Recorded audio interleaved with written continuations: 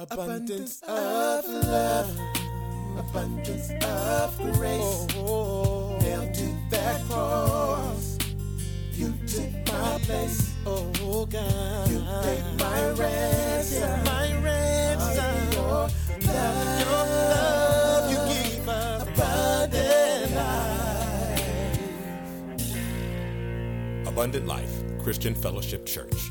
Loving God, loving people. Now, here's Pastor Scott. I always tell you to do.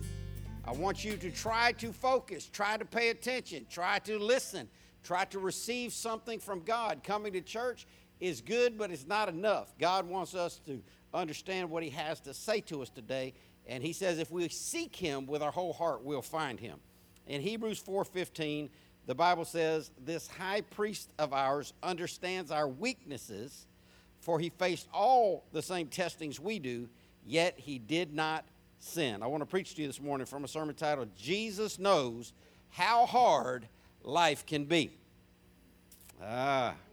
Think about it. Pray with me. God, thank you for your understanding. God, thank you for knowing us. And I pray today that you'd be our teacher by your Spirit, God. I pray that you would show us the things you'd have us to know. I ask you to anoint me to say the things that would honor you and give us ears to hear what the Spirit says to us today. In Jesus' name, amen. Jesus knows how hard life can be. One thing I am sure of, after almost 59 years of being on this planet, life is filled with hardships. Do you believe that? Now you can go the other way if you want. You can fake it till you make it, but those people never make it. They just keep faking it. You can pretend like everything is fine and dandy, like Christmas Hard Rock candy, but you know in your own life that there have been things that have hurt you, wounded you, been difficult to overcome. But I want to tell you something. One of the tricks, I'm going to out him real quick and then we're going to talk about it. One of the tricks of the devil is to try to make you think that nobody understands. Nobody knows what you're going through. Nobody's ever had it the way you've had it. But the Bible says that the temptations that we endure are common to people all over the world. Somebody's been through what you've been through. Somebody's gone through what you've gone through. And here's a news flash for some people who are really down and out. Somebody's been through more than you've been through. And they still made it. And the fact that you're here today means you're still making it. And I don't want you to fall prey to that mindset that makes you think that you've gone through something that nobody understands. Because the words to the old song are true. Jesus knows all about your trouble.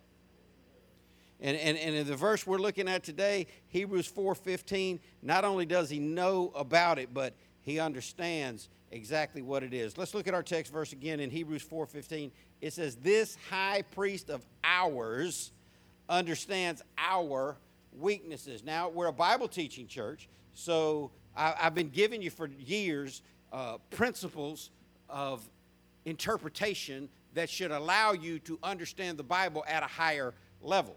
And some of the keys to understanding the Bible are as simple as looking at the words. I've told you for years, if the word says we and us, it's usually talking to what kind of people? They and them, what kind? Okay, so that's not every time, but that's most times. If it says we and us, then it's talking to Christians. And this verse says, this high priest of ours. So this high priest is the high priest of Christians. If you call yourself a Christian, if you say you're saved, then this verse applies to you. This high priest of ours understands our weaknesses. So in the first phrase, and we get to this comma, and we pause, and I've been telling you for a long time, always pay attention to the punctuation. Pay attention to the commas, the periods, question marks, exclamation points, colons, semicolons, whatever the punctuation may be, it will perfect your understanding and your comprehension as you read. So this first phrase, and we always want to take the Bible in phrases, verse by verse, line by line, phrase by phrase, bite-sized pieces so we can understand it and get it down inside us. This high priest of ours. Now, if you're looking at the screen, you see a capital H and a capital P, and that's signifying that our high priest is special, unique, and this high priest that verse 15 is talking about is who? It's Jesus. Jesus is our high priest, and he understands our weaknesses. I told you our is significant or indicative of Christians. So Christians have a high what? Christians have a high priest. And Christians also have, what do you see the word before that comma? Christians have a high priest. Christians have weaknesses. I've just said so much right now that some of y'all aren't really awake yet to grab what's saying. Just shake yourself internally, wake up, and understand that if you're a Christian, you have a high priest. You have somebody who is talking to God on your behalf. The Bible says that he ever lives to make intercession for us. Jesus is always praying for us. Jesus is always advocating for us. And he understands our weaknesses. Now, we live in a time where people want to act like they are better than they really are. And that's not really so much an indicator of the time that we live in. I think it's always been that way. That's why the Scripture tells us not to think more highly of ourselves than we ought. Because hear me, most people have a tendency to think more highly of themselves than they should. But we need to understand that the Bible is right all the time. No matter what it feels like, no matter what it looks like, no matter what our opinion is, the Bible is always right. And the Bible not only tells us that Christians have a high priest, but it tells us Christians have weaknesses. So if you're a Christian, guess what you have? Weaknesses. Now, who you saying has weaknesses? I'm saying you have weaknesses.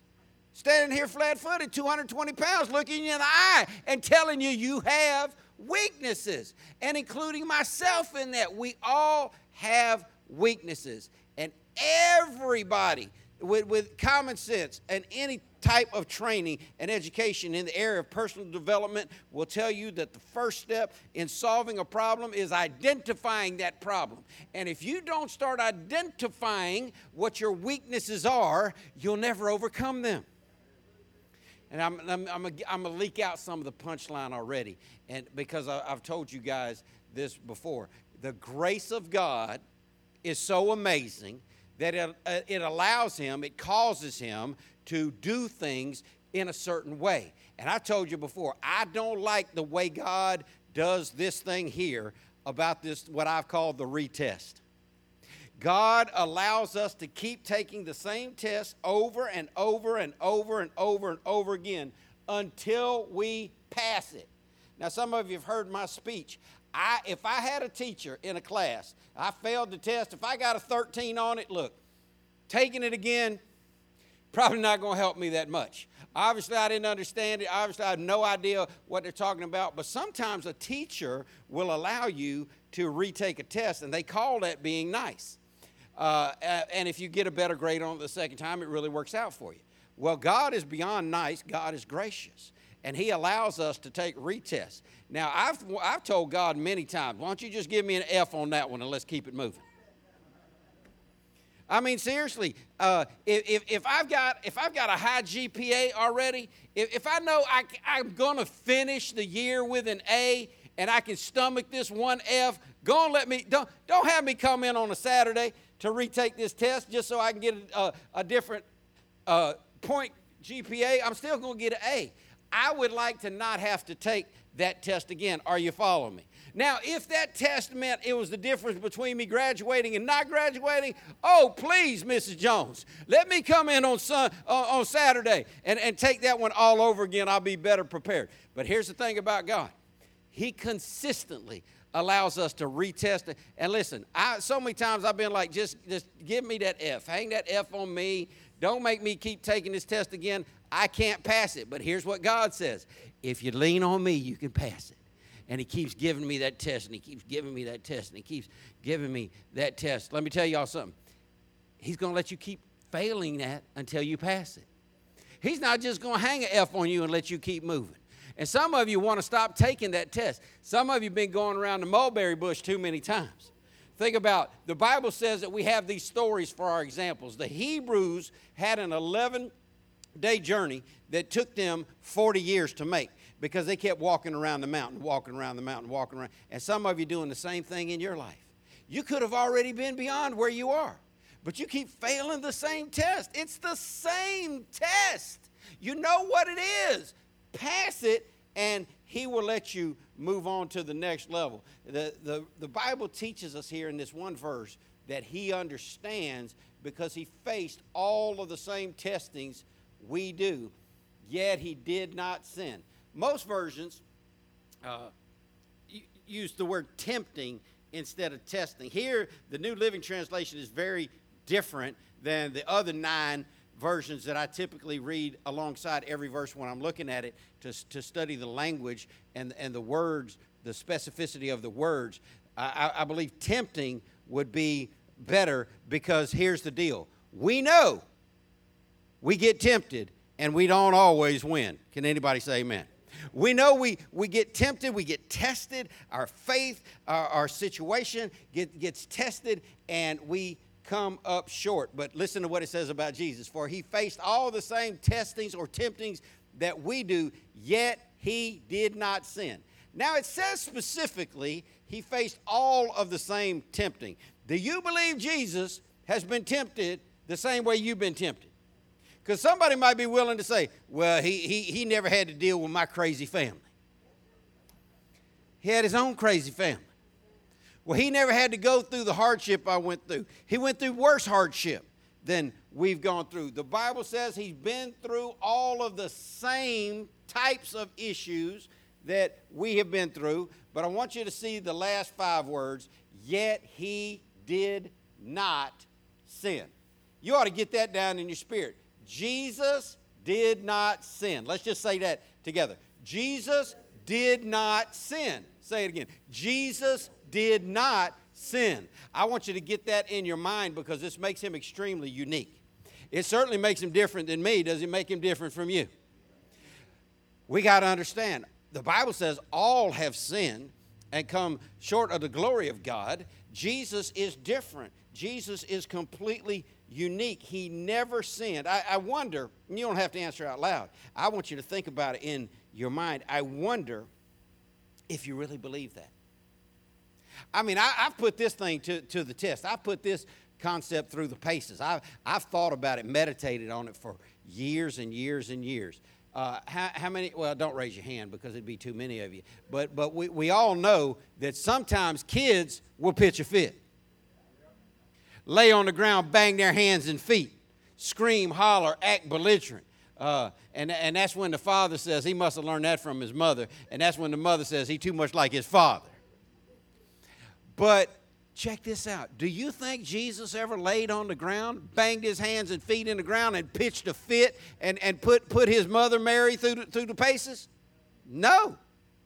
No, I don't believe that. I don't believe. Listen, you can let your mind expand on this, but we can stick to the written word of God, which plainly says he did not sin. I am disgusted by current culture's portrayal of Jesus Christ in almost every movie. People ask me, I don't even know what the name of that new TV show is, streaming show, whatever it is. Everybody's been watching. What's that called? The Chosen. Thank you. I ain't seen it. Was it any good? I heard people say it was good. I'm so turned off by Hollywood trying to make a picture about Jesus Christ, I'd rather just read the Bible. Now, if you liked it, that's fine. I'm not saying you don't have to watch it, but I find myself getting caught up in all of the problems and the scriptural failures that Hollywood goes through. Man, I don't even know where it was or what it was, but somebody came out with some foolishness making out like Jesus had something going on with Mary, like Jesus had a girlfriend. Jesus didn't have no girlfriend. Listen, he was too smart for that.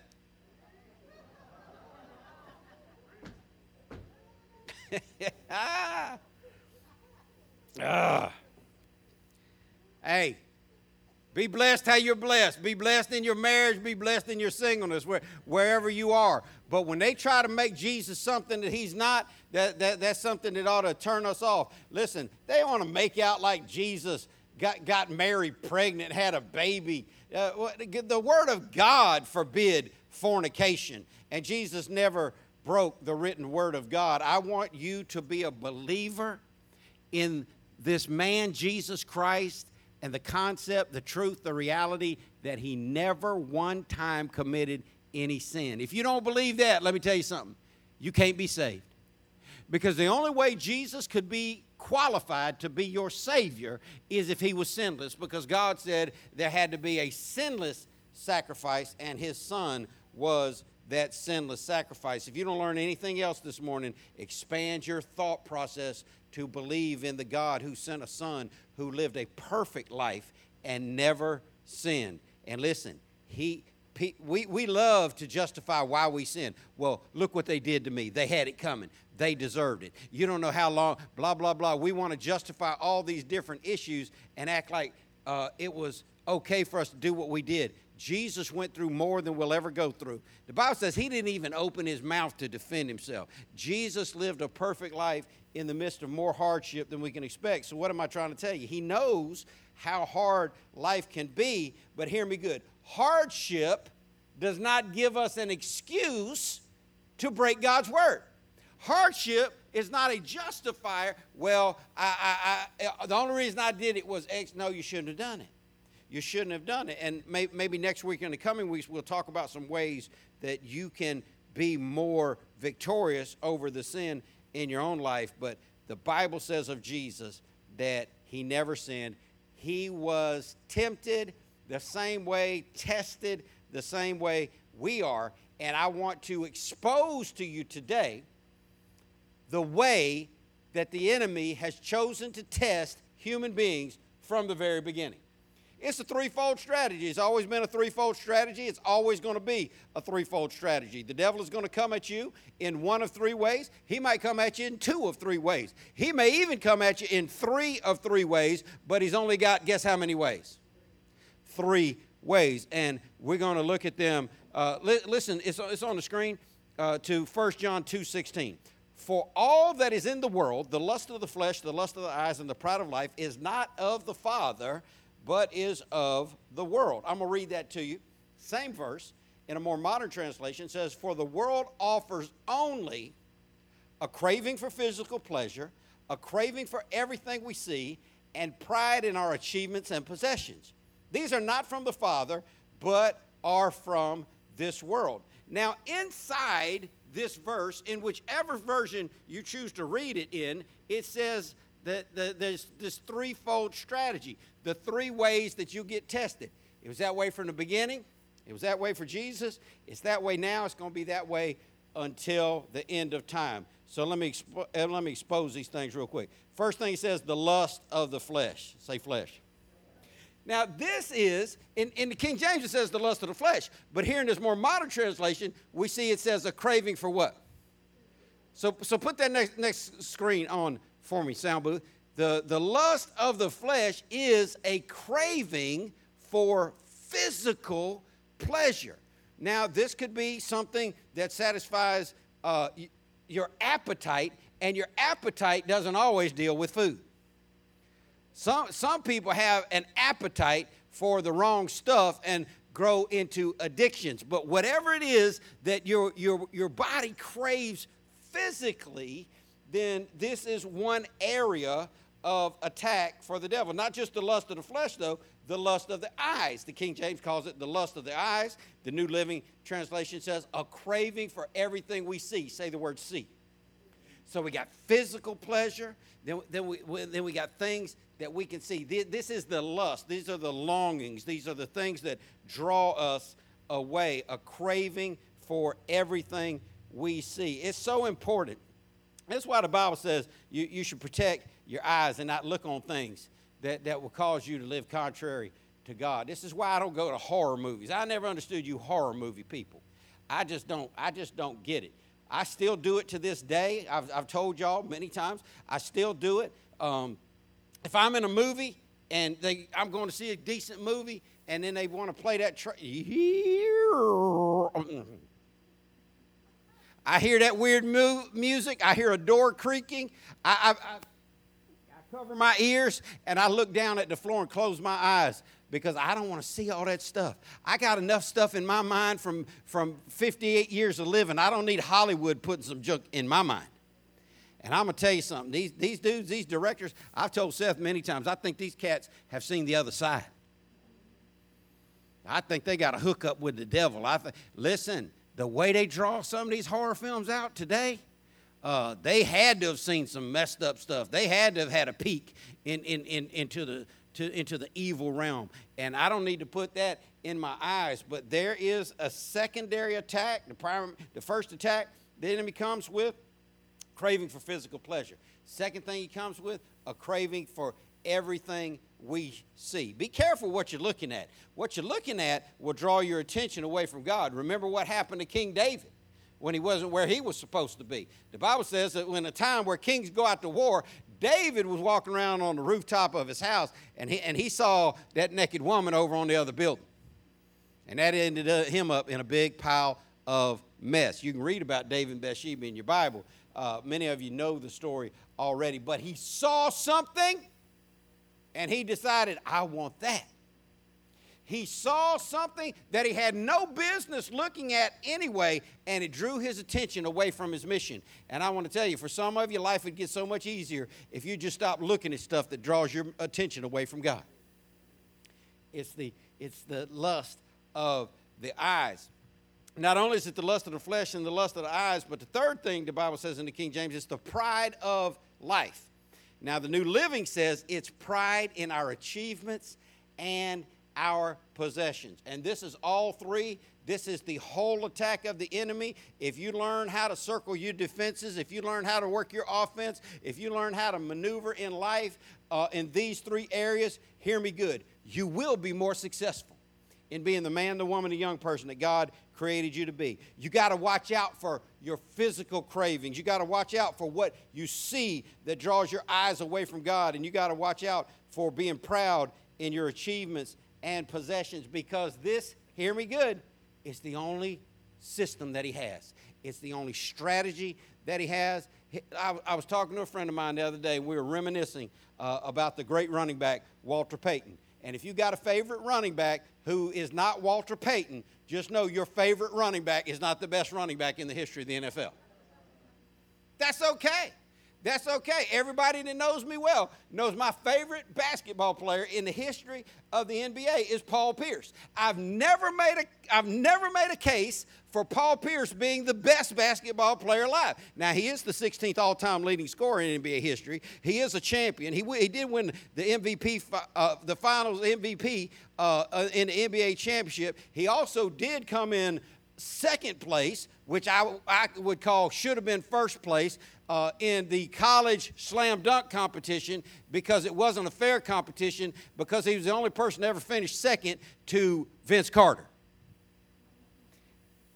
And everybody else finished third or worse, because Paul Pierce was the only one to be close. That's like the year I lost the home run derby contest here at the church. It wasn't fair because a younger, healthier, better in shape Jimmy Rich came in and knocked me off my perch. No shame in losing to Elder Jimmy in a home run contest. And wasn't no shame in Paul Pierce losing. People like, I didn't know Paul Pierce could dunk. If it wasn't for Vince Carter, the greatest dunker in the history of the world, he would have won that thing. But I've never made a case that Paul Pierce was the greatest player in basketball. Your favorite person doesn't have to be great. And if your favorite running back is not named Walter Payton, your favorite running back wasn't the best running back in the history of the world. But Walter Payton was undeniably the greatest running back. And here's the thing that made him so great. The other team knew exactly what he was going to do. Think about the all-time. So anybody know who the all-time leading rushing running back in the history of the NFL is?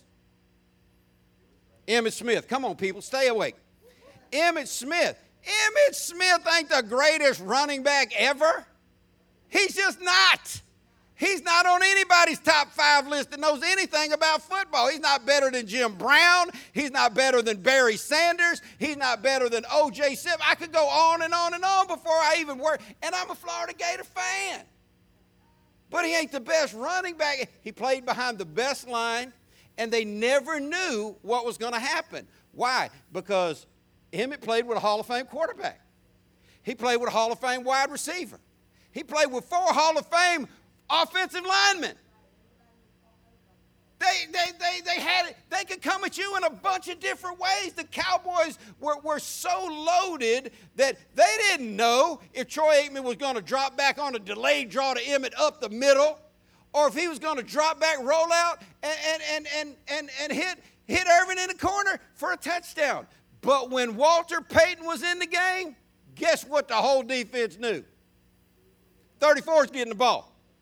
34 is getting the ball. 34 is going to, he might bounce it outside. He might run it inside. He might use speed. He might just put his shoulder down and run over top of you. But they knew 34 was getting the ball. And when you know what your enemy is going to do to you, you ought to be able to stop them.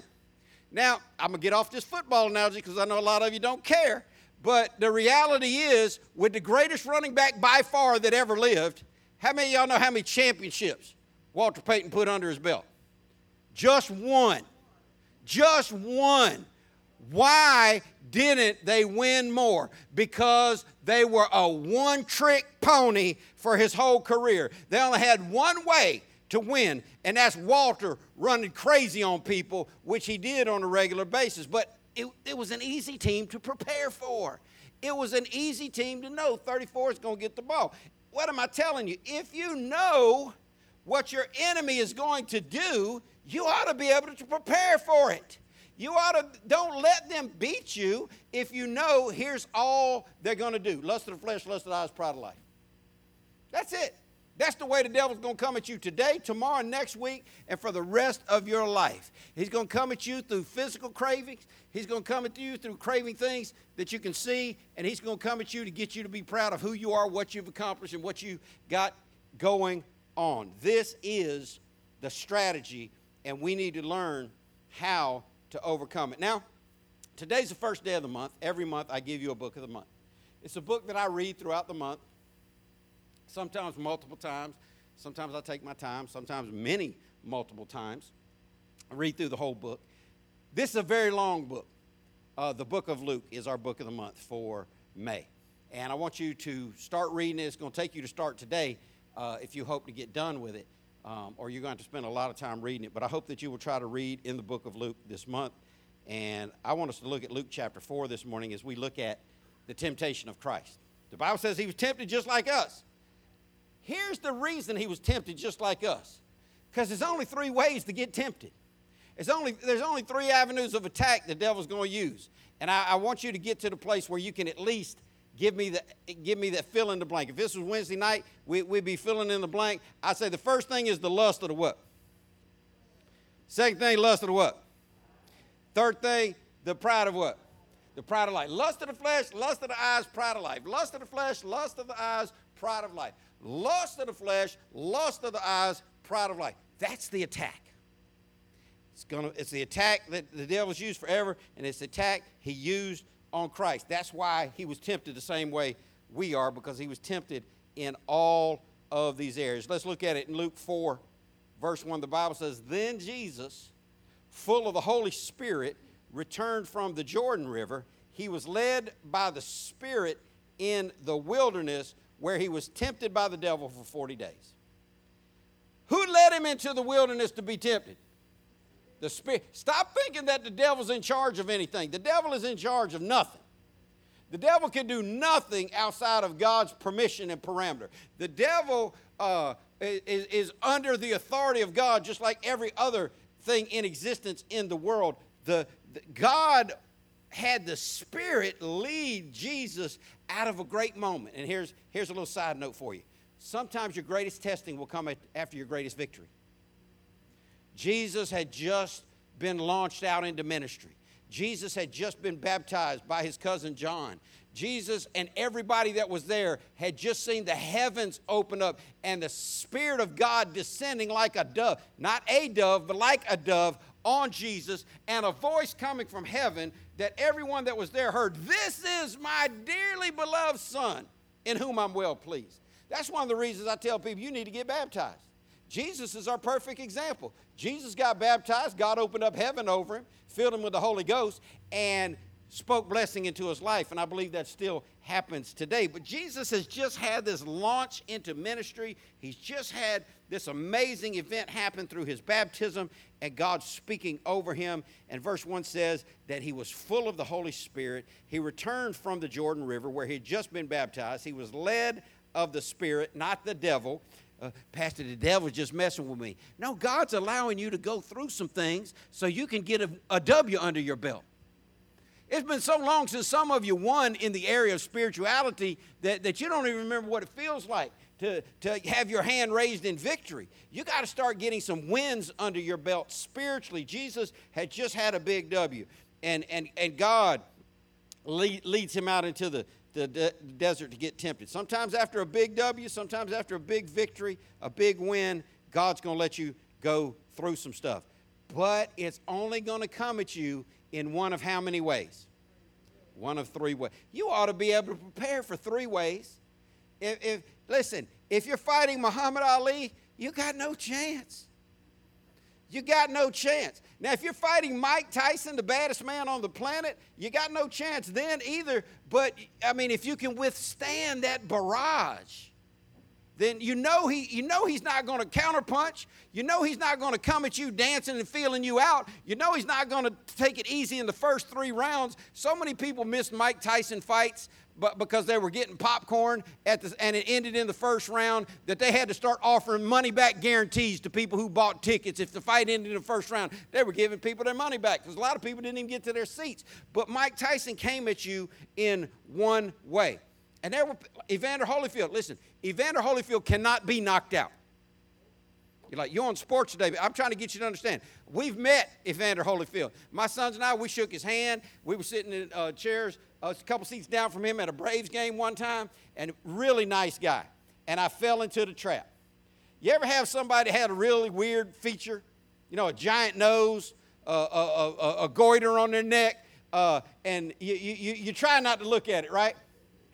Evander comes over. We're standing there talking to him. You know what I was staring at? Right there. And I'm screaming at myself. Stop staring at this. This is a famous man. He's shaking your hand in your chest. Stop staring at the man's ear. He knows he got his ear bit off. I'm going to tell you something. This is a square-headed brother right here named Evander Holyfield. This is a thick-skulled brother. I told my kids I wouldn't take a free shot at him with a pool cue in the back of his head because I believe he'd take it. I mean, he look at all the punches he took from Tyson twice, 2 different fights. Could not be knocked out. Frank Bruno, same way. British fighter, fought Tyson. Took him 8 rounds deep when Tyson was at his best. It was only because he got thumbed in the eye with a glove that Bruno got finished. Why? Tyson had one way of coming at you. Just one way. He was coming all in. He was coming fast. And if you can't be knocked out, you could outlast him. That's how Evander beat him. Evander didn't beat him because he was stronger. Evander didn't beat him because he hit harder. Evander beat him because I know this guy's got one strategy. I'm just going to outlast him because I can't be knocked out. Well, Ali, you didn't get that benefit. Ali could outdance you. He could run from you. He could rope-a-dope you. He could knock you out. He could flurry you. He could taunt you. Psychologically he could outpace you. Listen, be glad we're not fighting an enemy that has 55 ways to come to you.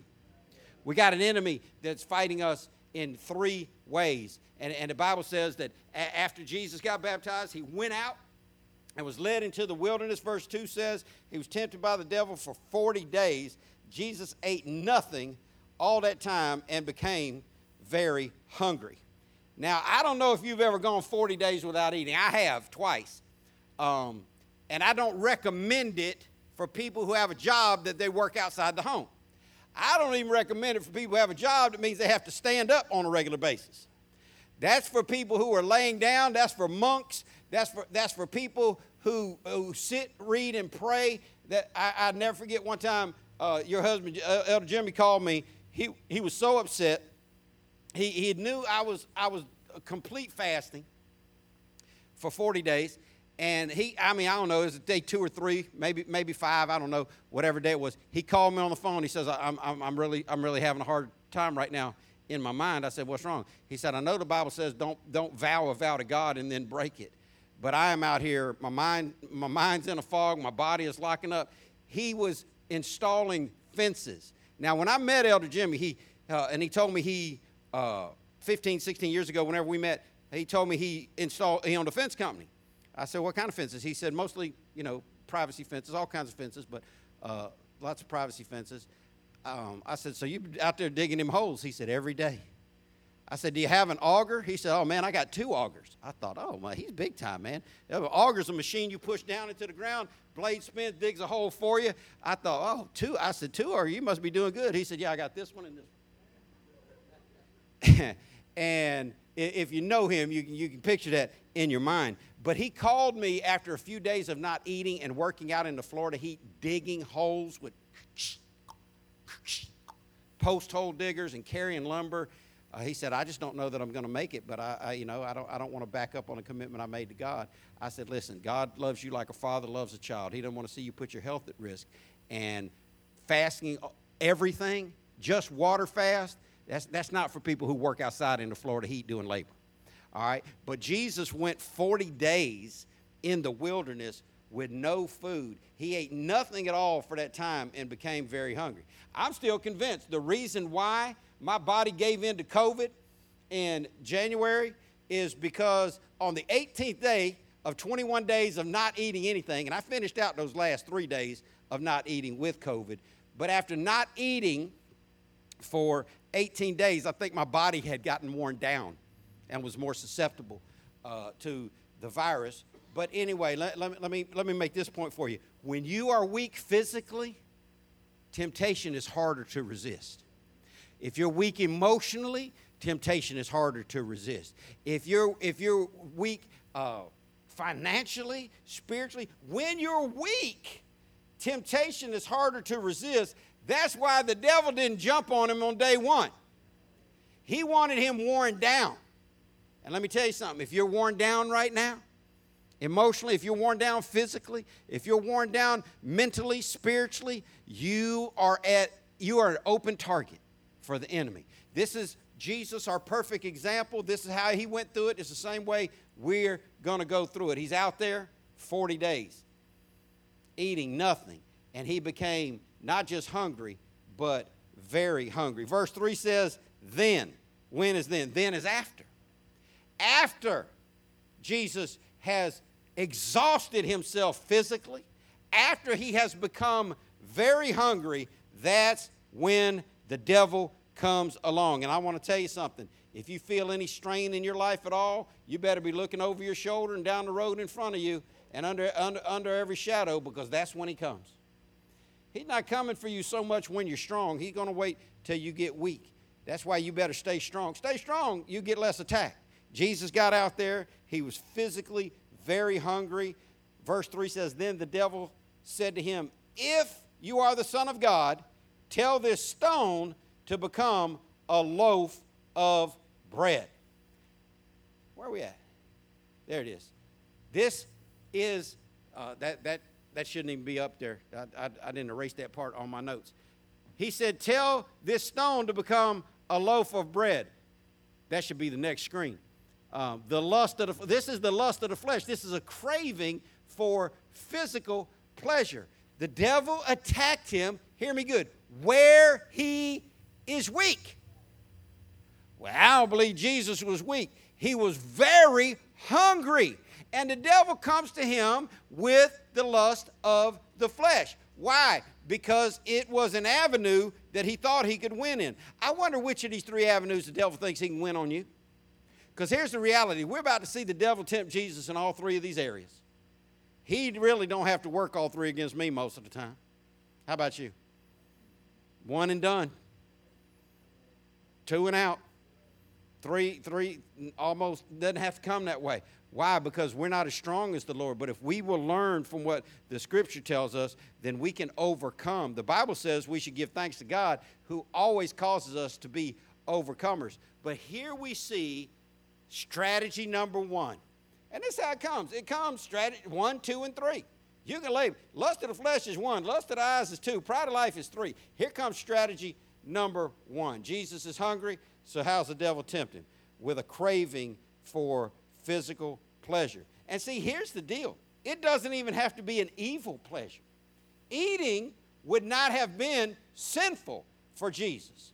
But it was an area where he was hurting. It was an area that the devil could tempt him in because he was very hungry. So here we see the lust of the flesh, this craving for physical. Oh, man. If you ever fasted at all, now by 40 days you could go without eating food ever again. Really by about day 8. Any of you who've ever done long-term fasting, you know that after those headaches go away and after you get settled in and your body adjusts, food becomes an afterthought. But when you see it or smell it, you might think, oh, man, if I could just get me a hamburger right now. Oh, a milkshake would hit me good right about now. Some French fries with salt on them, huh? Y'all don't know about good eating. He tempts him with this loaf of bread. Now, see, the people in the first century, they were poor. They didn't have excess. People around the world still don't have excess. Do you know the majority of people in this world live without a refrigerator and without air conditioning? Just don't have it. Go to any third world country you can find. They just don't have it. And this is the type of world it was back then. They didn't have a house full of food. Big Mama wasn't always cooking up something nice that smelled up the whole house great. What they did have that smelled up a whole house was bread. Oh, when the bread was cooked. If you ever been, we went to a field trip when I was in the 3rd grade. We went to a bakery, and I can still smell that bakery. Oh, the smells were amazing. And if you're really hungry, the best smelling food, the most nourishing food they had then, this was like somebody sitting you down at watching the Krispy Kremes come out hot and fresh after you ain't ate for a while. Let me tell you something. If you've never been, it's a field trip. You want something good to do? When we travel, I look on these websites, best things to do in certain city. You want to know what the best thing to do in Jacksonville, Florida is? Go sit down inside a Krispy Kreme donut or stand up and watch them things come down that rack and get flooded with that icing and say, yeah, I'm going to need 2. Who am I kidding? I'm going to need 8 of those donuts right there and 2 cartons of milk. That bread smell was on Jesus, but here's what Jesus did. In verse 4, Jesus told him, no, exclamation point. Can we get verse 4 on the screen? Jesus told him, no, exclamation point. I've always told you, pay attention to the what? Punctuation. So you got to stop and think about that. Jesus told him what? If Jesus told him no when he was being tempted, guess what a good word for you to tell him is? Just learn to say no. Just stop being an easy mark. Stop being an easy pushover. Stop giving in so quick. Jesus told him flat-footed, no. Not just no, but no with an exclamation point on the end of it. Not happening, no way, no how. Bother somebody else because it's not going to be me. And then not only did Jesus tell him no, but then he fought with the weapon that we should be fighting with in temptation. The scripture says, people do not live by bread alone. Now, if we'd have been around in that day and Jesus had been one of us, I could hear him saying the same thing that so many people say now, but you don't know how hungry I was. Well, we know how hungry Jesus was. He was very hungry. Well, you don't know how hard that temptation was. We know how hard that temptation was for Jesus because he was very hungry. And the devil was tempting him with the lust of the flesh. But Jesus said, no matter how hungry I am, I know what the Bible says. Food is not the best, biggest thing. Do you know in America, we're the only nation of people that eat as a social event? Think about it. You want to get together with one of your friends? You want to get together with a new coworker? You want to get together with somebody and hang out? Very few people just get together and hang out. They got to go somewhere and what? Eat.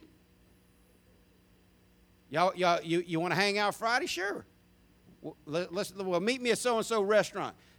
Listen, if you ain't been to restaurants in a while, I'm going to tell you something. As somebody who goes to one every day, the portions are just too big.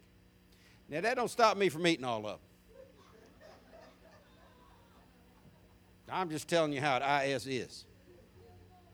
But I look at it sometimes and I think about one of our pastors in Monrovia, Liberia, West Africa. I mean, this brother, Pastor Prince Kuhn, he is skinny as a pencil.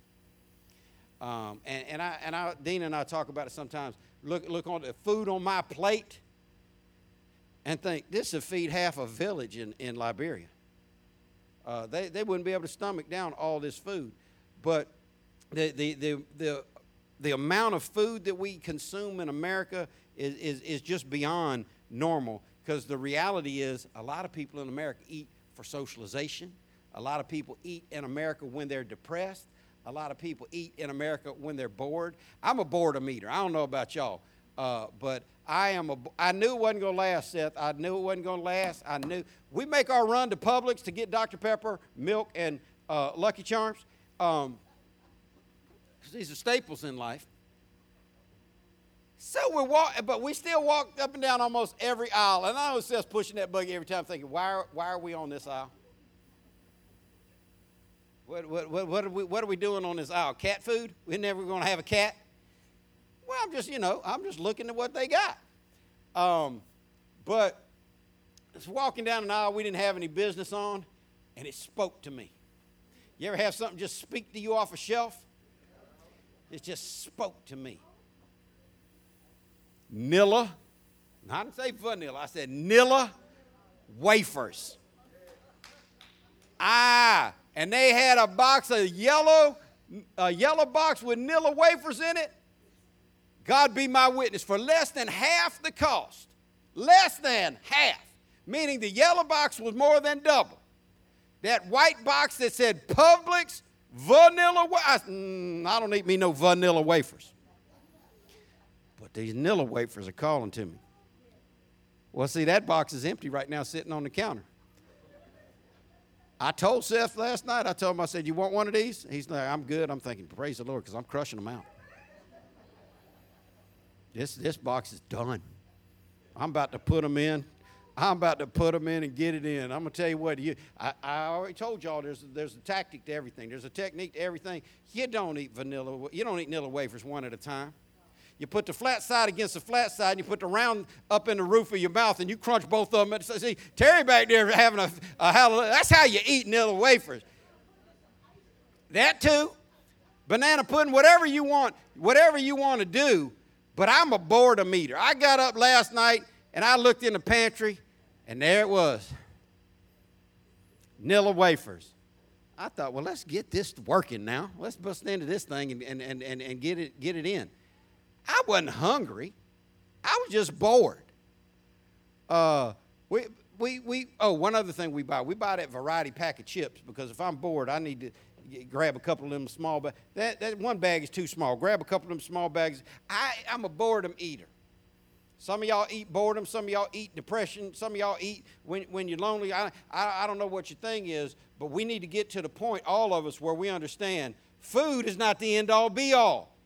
This is what Jesus is saying. Food ain't it. I'm upset. I need to eat something. You need to pray. I'm bored. I need to eat something. Well, I need to pray. Well, did you? No, I got in that box of Nilla wafers. Woke up this morning feeling my stomach bulging all over. I'm like, man, I know why.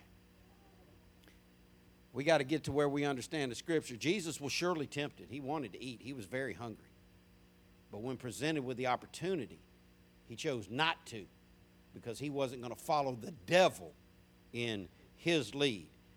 So he said, no, that's not what I'm going to do. Verse 5 says, then, when is then? After the temptation with the lust of the flesh, then the devil took him up and revealed, most versions say showed to him all the kingdoms of the world in a moment of time. Verse 6, he said, I'll give you all these kingdoms and authority over them, the devil said, because they are mine to give to anyone I please. If I will give it all to you, if you will worship me. So what we're seeing here is strategy number 2, which we know is what? The lust of the eyes. A craving for everything we see. The devil takes him and he shows him all this stuff. It's stuff Jesus could see, and he says, you can have it all. You just got to do one thing. Do you know the majority of people would have jumped on that with both feet? They'd have took that offer before it got out of the devil's mouth. There are people in this room that have taken that offer too many times. You saw something and you wanted it. You knew it was the devil and not God, but you took it anyway. Be careful what you put your eyes on. Be careful what you crave that you can see. This is the lust of the eyes. And in verse 8, Jesus replied, the scriptures say, you must worship the Lord your God and serve only him. So the devil keeps coming at Jesus. Jesus keeps firing scripture back at him. In verse 9, it says, then the devil took him to Jerusalem, to the highest point of the temple, and said, if you are the Son of God, jump off. For the scriptures say, he will order his angels to protect and guard you, and they will hold you up with their hands so you won't even hurt your foot on a stone. Now, this is predicted of the way that God would treat the Messiah. And so he's appealing to his pride right now. He said, if you're all that, if you're extra special like you say you are, then go ahead and show how awesome you are. This is the pride of life. Third strategy of the devil, the pride of life. This is pride in your achievements, pride in who you are, what you have. And he's trying to appeal to Jesus' sense of pride in who he was and what he was capable of doing. Verse 12, Jesus responded, the scripture also says, you must not test the Lord your God. Jesus was tempted in all the same areas we're still being tempted today. Let's look at him and we get out of here. Recap, the lust of the flesh, a craving for things that appeal to your physical being, food, substance, stuff, physical pleasure. There are so many people right now. Our world has been overrun with pornography. And you don't even have to look it up under pornography. We can see pornography on rated PG-13 movies. What the grandmama and them would have called pornography for sure. What people in previous generations, do you know, listen, if you let your children, your grandchildren sit there and pollute their mind all day long staring at music videos, I'm going to tell you this for sure. The majority of music videos are pornographic. They are giving cravings for physical pleasure that are inappropriate. God has not created you, sir, ma'am, to have those physical cravings for anyone other than your spouse. Ooh, got real quiet real quick. Physical pleasure is to be kept inside the marriage covenant.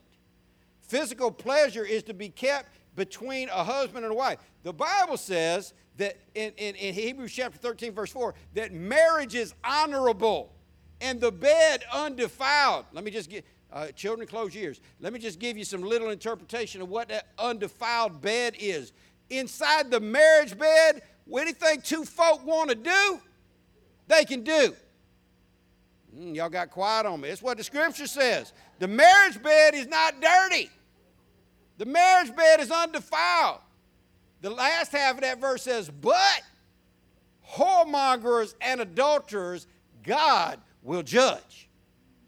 We got a nation geared, listen, they put so much sexual stuff on TV now. You don't even have to go on. Listen, I remember, I'm old enough, many of y'all are too, where if you wanted to see pornography on the internet, you had to pay for that. You had to put a credit card in. You had to do some kind of something. Now, it's just all free. Why? Because this is strategy number one. Craving for physical pleasure. Listen, there's nothing wrong with eating. But if you're fasting wholly unto God, then you should not be drawn away by your physical craving for food. And there's some things we as Christians should not be drawn away by. But this is strategy number one, lust of the flesh. Strategy number two, lust of the eyes. Craving for everything we see. Oh, man. These people have got marketing down pat. These Hollywood types, they are crafty. They are slick. They are demonic. The Bible says that Satan more subtle than any beast of the field. They know how to come at you slick and subtle. When they show commercials for beer, you realize they don't put a lot of ugly people in them commercials. No. Sister Jones from the Holiness Church, she ain't on that commercial. Y'all know Sister Jones, hair to the floor, dress to the floor, no makeup, ain't had a hairstyle since 1940. She can't be on a beer commercial. Why? She don't look good enough. They put good-looking people on there. They put cool people on there. Listen, America needs to find somebody that's cooler than Snoop Dogg.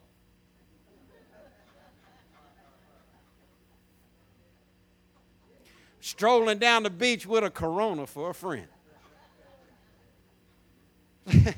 I'm like, boy, this younger generation got nothing going on. They ain't got nobody with a suave of the D-O-double-G. They can't come up with a new star. Listen, they don't put people on beer commercials that don't appeal to the eye. And they want you to see it as better than it is.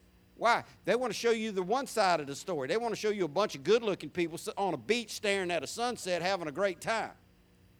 They don't show you the broken families that resulted from alcohol.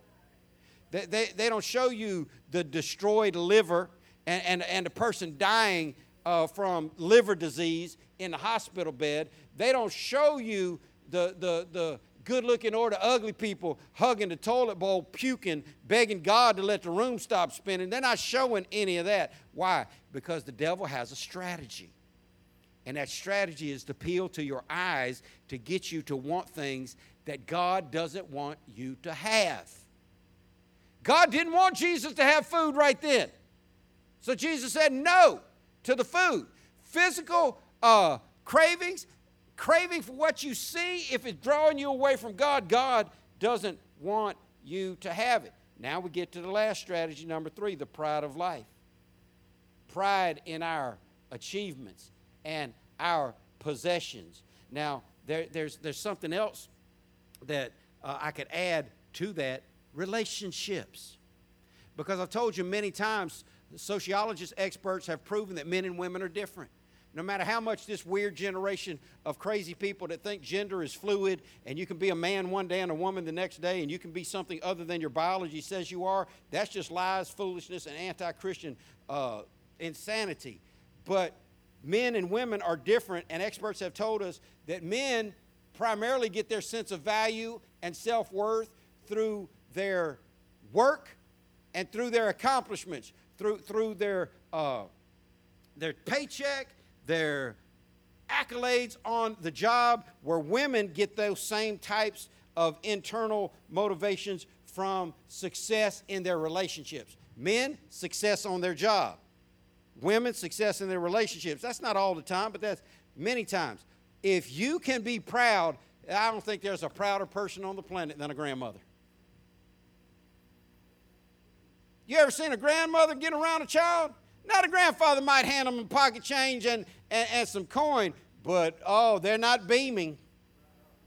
Oh, when little Johnny does something good or even half good or just not stupid, Grandma, look at my baby. Come here, baby. Come here, baby. Get grandmama some sugar, baby. Ain't nobody more proud than a grandmother in front.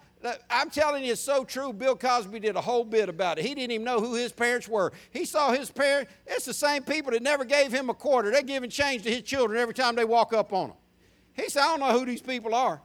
But grandparents, mothers, listen, people, women in general, men can be capable too. If you are more happy with your relationships inside your family or your friends than you are in pursuing Christ, then you have stepped into the pride of life. Well, I ain't proud. I'm proud of them. Yeah, that's your pride in them. Look at my baby. Do not let these strategies work on you. You shouldn't be super excited about achievements, possessions, or relationships. You should be super excited about God. I want you to see this and we'll go. Each time that these strategies were used to attack Jesus, each time the devil offered a different way to try to bring Jesus down. And that's what it is, y'all. These are ways to bring you down from your spirituality. The devil's out there fishing. He's only got 3 types of bait: the lust of the flesh, the lust of the eyes, and the pride of life. And if the fish knew that the bait had a hook in it, the fish would leave it alone. And what you need to realize is all 3 of these things have a hook in them. It's going to hurt. It's going to drag you to a place you don't want to be. But each time the devil unfolded one of these 3 strategies on Jesus, Jesus responded not just with philosophical truth, but by quoting the written Word of God. In verse 4, Jesus told him, no, the Scriptures say. In verse 8, Jesus replied, the Scriptures say. And in verse 12, Jesus responded, the Scriptures also say. Every time he was tempted, he replied. I got one verse I want you to put on the screen. See if y'all can just pull a verse up on the fly in the King James Version. Genesis chapter 3, verse 6, the last verse we're going to look at, and we're going to get out of here because I told you he's got 3 attacks. It's been that way from the beginning. It's that way in Jesus' time. It's that way now, and it's going to be that way to the end of time. I want you to see the very first attack the devil put on people when he tempted Adam and Eve in the garden, because here's the thing. The law of first truth, or the law of first mention, the way you see it first in the Bible is almost the way it's always going to come about. If y'all can't get it, I'll just read it out of the text. Can I find Genesis in the Bible?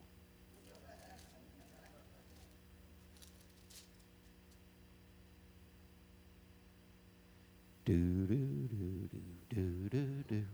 Ba na na na dum da na na na na ba na na na na na dum da dum dum dum dum dum. Ba-dum. In verse 6 of Genesis chapter 3, the Bible says, and when the woman saw that the tree was good for food, that's the lust of the what? First comes first. That's the lust of the flesh. It was food. It was a physical craving. When she saw that the tree was good for food and that it was pleasant to the eyes. That's strategy number 2, the lust of what? Of the eyes. And a tree to be desired to make one wise. That's strategy number 3, the pride of what? She saw that it would satisfy her physically. She saw it looked good. Listen, if you're walking around saying, man, that sure looked good to me, get your eyes off it. If it's not meant for you, get your eyes off. It was the exact same threefold strategy from the first person that the devil ever tempted to Jesus, the same way. First came first, second came second, third. Always comes in this order. First, second, then third. Adam and Eve. First, lust of the flesh. That's going to satisfy you physically.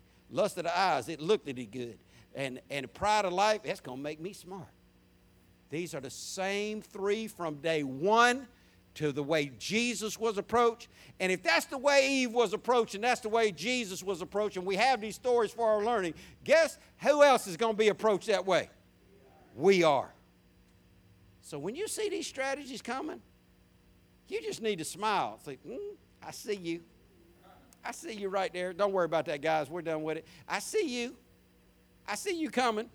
They put it up there. Good job. I appreciate that. So we just look at it now that you got it to look at. When the woman saw, see, some of y'all saw and you thought immediately lust of the eyes because she saw it. No, but it was good for what? Food. That's physical craving. That's lust of the flesh. Pleasant for the eye. That lust of the eye. And desirable to gain wisdom. That's the pride of life. And that is what brought down Adam and Eve. That's how the devil tried to bring down Jesus, but failed horrifically. Why? Because Jesus knew the Scripture. And Jesus clung to the Scripture instead of to his own desire. And this is the choice that we all have. You need to learn the Scripture and then make your choice. Are you going to obey what God says, or are you going to give in to what's going to make you feel good, what looks good to you, and what is going to puff you up? I said that was the last one, but let me finish out the whole text. Verse 13 says, when the devil had finished tempting Jesus, he left him until the next opportunity came. Some versions say he departed from him for a season. I wrote down, oh, Jesus, this is what I want. And if you live long enough following Christ, it's going to be what you want. What is it that I want? I want him to quit bothering me. I want him to leave me alone. Come on and just leave me till the next time. Leave me for a minute, an hour. Leave me for a week, a month, or a year. Leave me for a decade. I'll take any kind of reprieve I can get. And if you ever start chasing God at a high level, you'll be so excited if the devil left you alone for one afternoon so you could just say, whoo, what a good day I had today. I didn't have no lust of the flesh, lust of the eyes, pride of the life battles. Because why? He will. Hear me good and I'm done. He will leave you alone when you pass these tests. He might not leave you alone forever, but he's going to leave you alone till the next time. Some of you can't get the devil off your shoulder. Some of you can't get the devil to stop bothering you. Why? Because you're not passing any of these tests. And there's only 3 of them. You ought to be able to figure this out. It is physical cravings. It's cravings for what you see, and it's cravings for what you can be proud in. Whatever area in your life you're being tempted, pass the test. Pass the test. You're going to honor God, and the devil's going to leave you alone. And that's 2 good things to rejoice in. Honoring God and having the devil go mess with somebody else. I've told him, I've said it out loud. You better try somebody else, devil. You think you're going to get my eyes off from God, away from God and cause me to quit doing what God's called me to do? You got the wrong one here. Go bother somebody else. There have been so many times in almost 22 years. We're about to have our 22nd anniversary this summer. In 22 years, listen, there have been 14,722,911 different opportunities for me to quit. And every time I told the devil, you better run that past some other preacher. 1,800 preachers quit the ministry every month and never go back to it. 1,800 a month in America alone.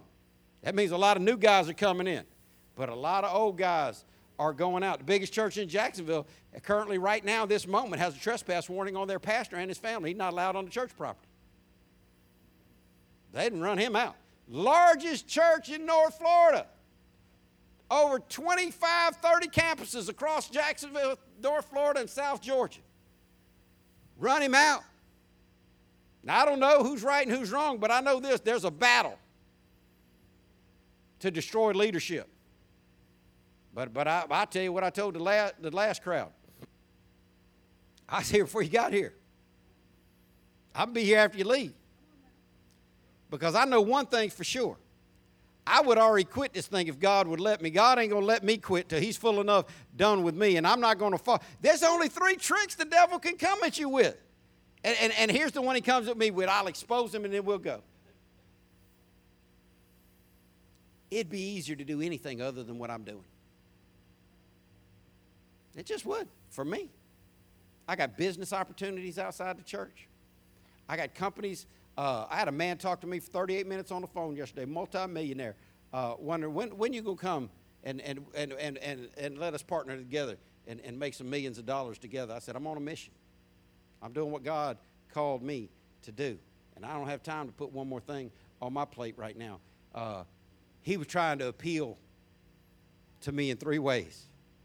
He was trying to appeal to the lust of my flesh. Why don't you let me fly you into Baltimore? Well, I'll take you to my favorite restaurant. Everything's on me. I like to eat. You want to wine and dine me for 3 days? I like to travel. Lusted eyes. Scott, you got to come see how good things are going right now. Lusted eyes. Want to tip me with some visual aids. Pride of life. He said, I'll set you up. You'll be just rolling from day one. Oh, wow. Because here's the reality. People don't throw as many rocks at millionaire businessmen as they throw at preachers, especially preachers telling the truth. You know, I'm guaranteed to be, I'm the only person in this room guaranteed to be hated. The Bible says if you correct a fool, they will hate you. That's why y'all better leave everybody else alone. The Bible commands me to reprove and to rebuke. I got to do that. But I got off the phone and I thought, and I didn't say what popular. See, Jesus didn't declare and decree anything to the devil when the devil tempted him. He just quoted Scripture. He didn't go into some big, I bind and I loose, I declare and I decree. He didn't go, loose him, devil. He didn't cast him back to the pit of hell from whence he came. No, he quoted Scripture and he chose the Word of God over his flesh. And I'm going to tell you something. There is joy in victory.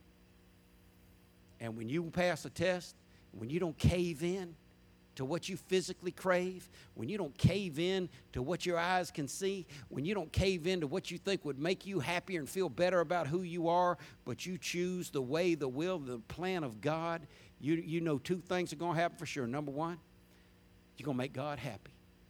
And number two, that devil's going to leave you alone for at least a minute. And this is where I want you to be, victorious in Christ. He's only got 3 ways to attack you, believer. It's coming. The lust of the flesh, your physical cravings, the lust of the eyes, the things that visually you can set your eyes on, and the pride of life, stuff that you think going to make you feel awesome about who you are. But the reality is, God knows all about your trouble. He's tempted just the same way we were tempted. We were tempted without sin. And I want the devil to get off you for a minute. Pass the test, and he will leave you. Till the next time, pray with me. God, thank you for your word. Thank you for the example, the perfect example of your son, Jesus Christ.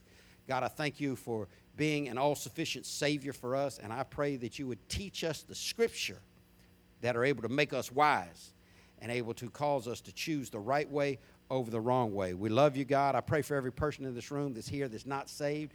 God, I pray that you would save them, draw them to you, pour your love out on them, and let them become Christians. Lord, for every Christian in the room, I pray that you would give us a desire to overcome temptation. In Jesus' name, amen.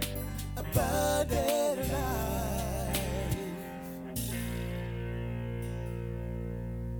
Thank you for listening to the ALCF Sound Doctrine Podcast, and visit us on the web at alcfnow.org.